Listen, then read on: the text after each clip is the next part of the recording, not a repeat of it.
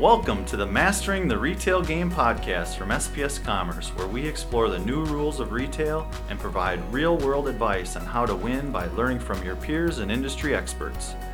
I'm your host, Chris Gunderson, and today we'll be talking about how you can get the most out of the meetings you have with your trading partners. For more than a decade, I've worked with retailers and their trading partners who both want the same thing, more sales. Today, we'll learn one of the critical points that determine if you have a winning or losing hand. Whether you're a retailer buying from a vendor, a manufacturer selling to a wholesaler, or somewhere in between, all parties have the same challenge. They simply do not have the opportunity to spend a lot of time together. When you do meet, how can you avoid delivering or receiving a sales pitch with no direct actions versus the intended goal of driving decisions to grow your business? Here today to help transform your meetings and make sure that every second counts is Brandon Pierre. Prior to joining SPS, Brandon held merchant positions for over 20 years.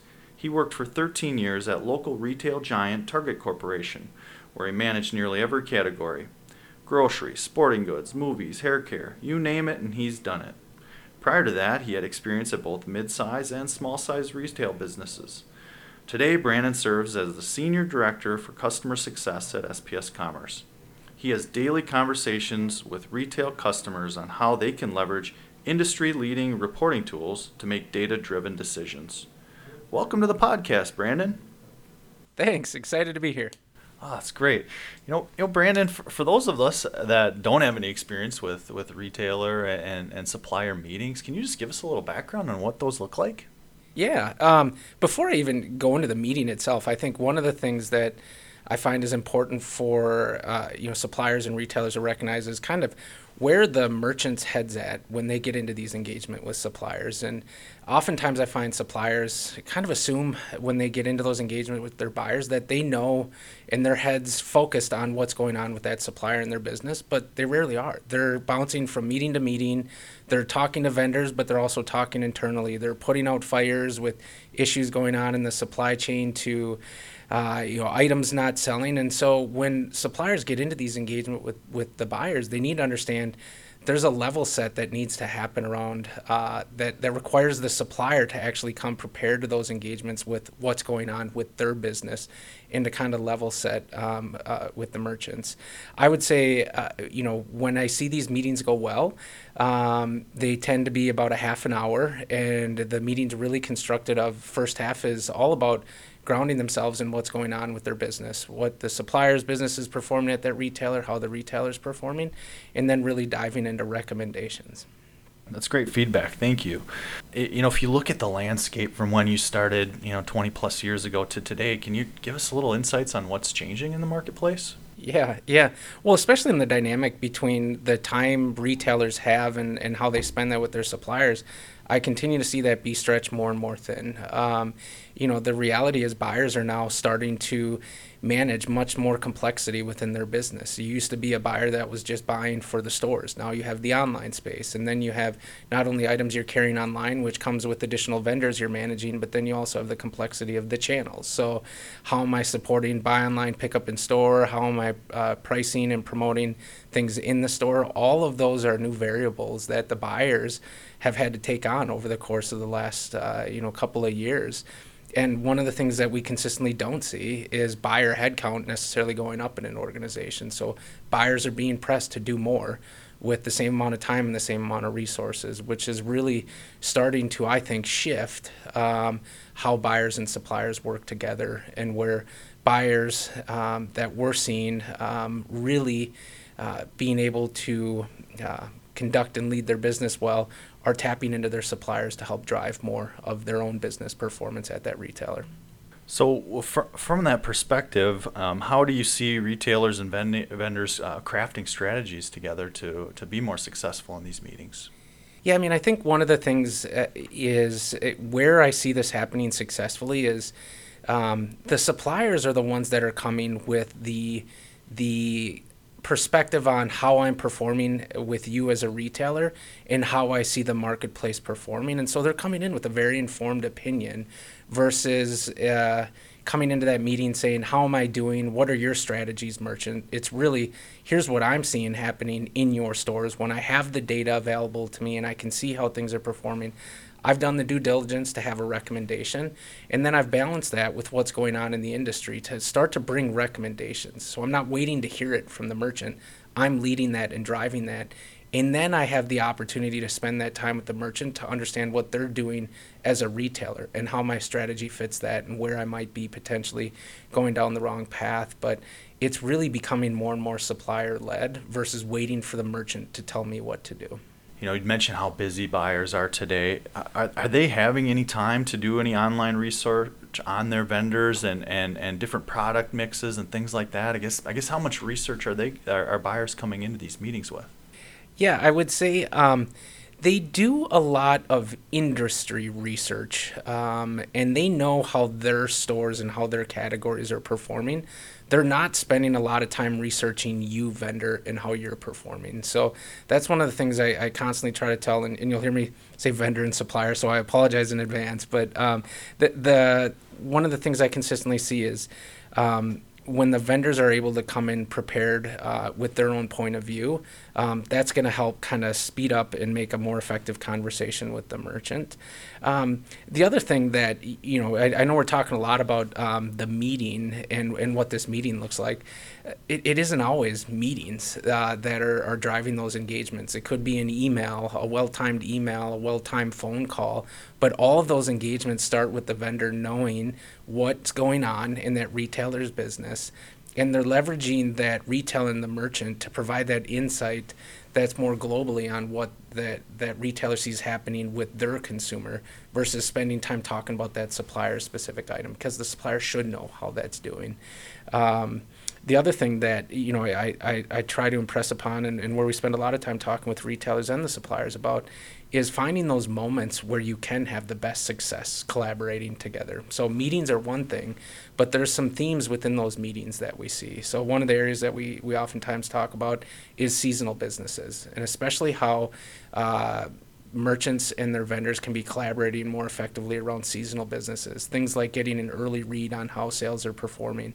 Not only performing at that retailer, but the supplier can bring some insight in terms of, hey, you're down 10% to last year, but we see the rest of the industry up 20%. So it's not weather driven, or it's not a late trend that's popping. You have something going on in your stores. In the same way, the retailer can come to that conversation and say, all right, you're down 10% in my category, the rest of the category is up 20%. So the seasonal business and the reaction early on in the season is the difference on whether you hit your numbers for that season. And so the ability to collaborate early and effectively and align around you bring insights, supplier, with what's happening in the category. More externally to me as the retailer, I'm going to bring you some insights with what I see happening in our retail space, and then we're going to align on how to make the most out of that season. So that's one of the areas that, again, it might not be a meeting. You might not get a half an hour with that buyer, but you might notice a couple items that are popping early on, whether it's up or down, and it's a well-timed email, but that's driven based on insights and recommendations that can really start to drive that seasonal business. Sounds like there's an opportunity to really make it a win-win. When you're looking for new products, how do you find them as a merchant today? Yeah. Well, I mean, that certainly is shifting. Many years ago, it used to be you'd take a few hours each week and go out and shop your competitors. You'd walk their stores, walk their aisles. You tend to look at who's your most direct competitor, but you also have a lens towards aspirational. So where do I want to be in this category, and how do I keep an eye towards what that potentially future vision of my category could look like? So in the olden days, I guess, it used to be a lot of just getting into physical stores and looking. And obviously, as the online channels popped, it's made it, a more, hey, what are you doing to search online? And what are you looking at from what's going on in the online perspective? Which sounds a little bit easier and a little bit more manageable to go online, but the reality is it is really hard to competitive shop in the online space. So much of what's bought online isn't necessarily because I go to a storefront online and see what they carry. I'm searching for something. I'm searching for a specific category, a specific item, a specific need I have as a consumer. So how do you competitively shop that as a merchant? And what merchants are doing now is spending a lot of time saying, hey, what does my SKU count look like in this category? How am I covered in certain price ranges? And then when I go out and look at my competitor sites, what's their SKU count in those categories? What are their price points that they're carrying that in? And we are seeing more technology now, and site scraping technology that's feeding these buyers, especially the more advanced buying organizations, with some insights in terms of here's what's being carried across the competitive landscape in these categories that's helping them stack up a little bit. But again, it's complicated. It's really challenging to know the breadth of, when you think about all the competition I could be looking at online, it's hard to know what everyone's doing, which when I come back to it is exactly why the more that the supplier partners can be coming with fact-based recommendations driven by data and insights around what's happening in the category today, they open themselves up for that opportunity to then talk about what they're seeing out there in the industry more broadly. And so I do see, as it becomes more complex, the competitive shop, that need for suppliers to inform me where they're seeing the industry go as well. Because again, I'm that one buyer that used to just buy for stores. Now I'm buying online, and now I have 2 times the vendor count, 2 times the competitors to be competitively shopping against, and it becomes a much bigger space. So again, this is another area where I see suppliers continuing to contribute to that insights and helping me know where to go next with my category. Oh, thank you. We've talked about a couple different types of doing your homework in advance of a meeting. Is there any other type of research that you've seen done out there that's been successful? Yeah. Well, so we hit on the seasonal business a little bit. One of the topics I would say is the least sexiest in retail is everyday in stocks. And it's one of those things that tends to get pushed to the bottom when buyers and suppliers are talking about, but can have all the difference in how a business is performing. And this is this idea that if I decided to carry your item, is it in stock in my stores when the consumer goes to buy it? And it gets down into the details of, are you filling my orders as I'm writing them? Are you shipping on time? Are you making changes? Are you having delays? All of those things start to contribute to in-stocks and in-stock performance. And a lot of times used to see where suppliers would go to the retail and say, why is my item out of stock? But what we're starting to see change in that script is, well, if it's out of stock, what supplier could you be doing better? What are your lead times getting products into my supply chain? Are you filling in full when I write an order, or are you making changes to my orders? All of those things are pretty critical in whether or not an item's in stock in the store. And then the other thing on top of that is the merchants, again, and you're going to hear me say this throughout our conversation today, the merchants are being stretched to do more and more with the same amount of resources. One of those things is my ability to dig into in-stocks at a store level, at a regional level, and there's a lot of insights that can come from there that can help a category perform. So I might have 5 of my 20 stores that are consistently out of stock in one of your top selling items.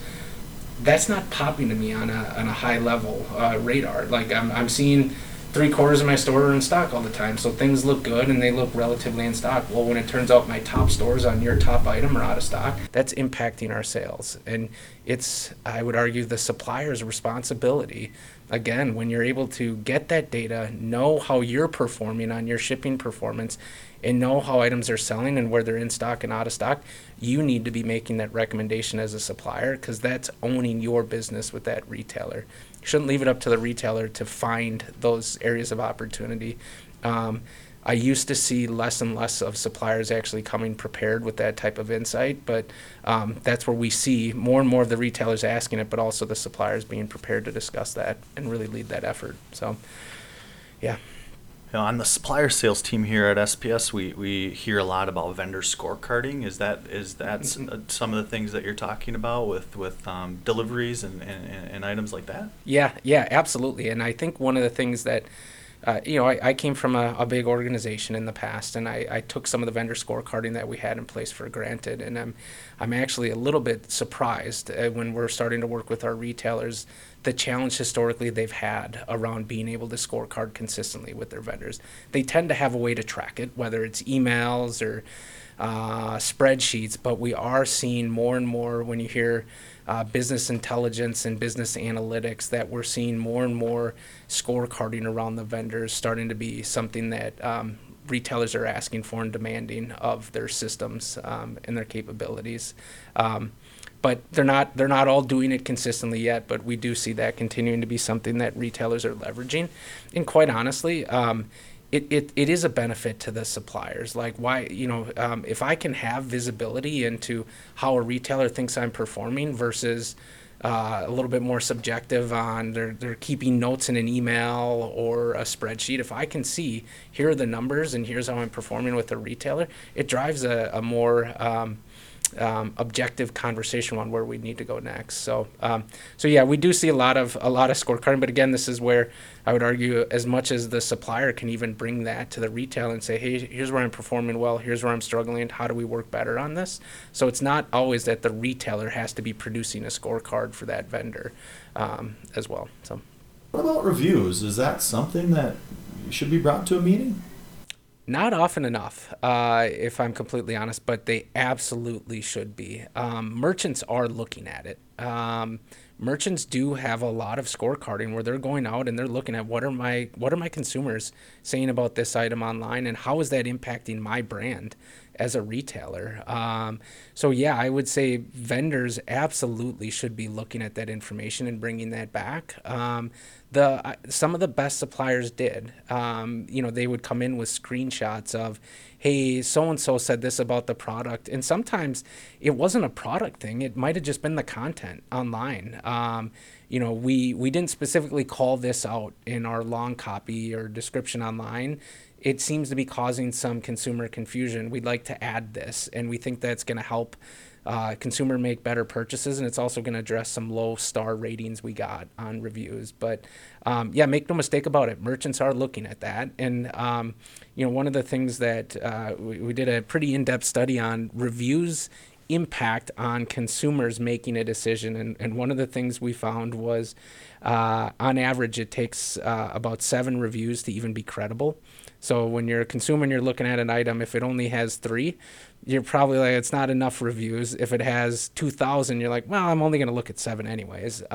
So that was kind of the magic number that we always found. And one of the things that I always talk to our vendor partners about was, why retailers don't hide negative reviews is sometimes the negative reviews are just something that helps other consumers make a smarter decision. Like, I gave it a 1-star rating because I bought this is weird for maybe a guy to be talking about a mascara or a blush, but we'd see a lot of these where it didn't, what your color wave had on your site didn't match my skin color. And so I gave it a 1-star rating because this blush tends to be a little bit darker than it shows online. Well, that helped inform the next consumer. So when I'm buying that item, maybe I want to buy something a little bit lighter because it tends to shade a little bit darker. So the reviews are not only powerful for the consumers, but it's also extremely powerful for vendors to help retailers think through how should you be speaking to my item on your site. Coming into a meeting, I guess I'm curious if a vendor came to you and talked to you about what's successful at a competing retailer. Is that something that you would find interesting, or would it kind of make your stomach turn a little bit? Yeah, that's funny. We get that a lot. This is one of the biggest traps that I think suppliers can walk into, where a retailer may ask for some specific recommendation on what my competitor as a retailer is doing, and I would encourage all suppliers to stay away from that, because the thing you start to do when you share that type of insight is what's to say you're not going to go and share that with my competitor about me, and that trust gets broken pretty quickly. So I caution suppliers against ever speaking to what a retailer specifically is doing in terms of performance to another retailer by name. And I also caution retailers against asking it.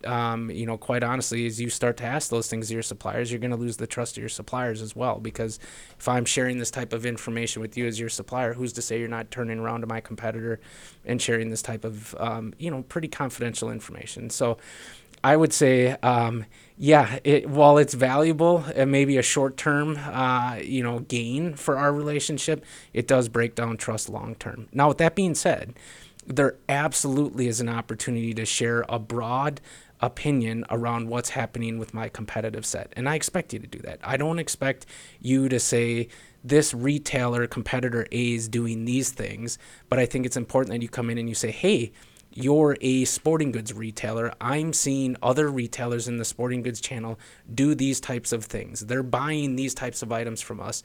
They're buying double the amount you are. They tend to sell it at 50% less. Again, this is all public information where you're seeing these items carried in stores.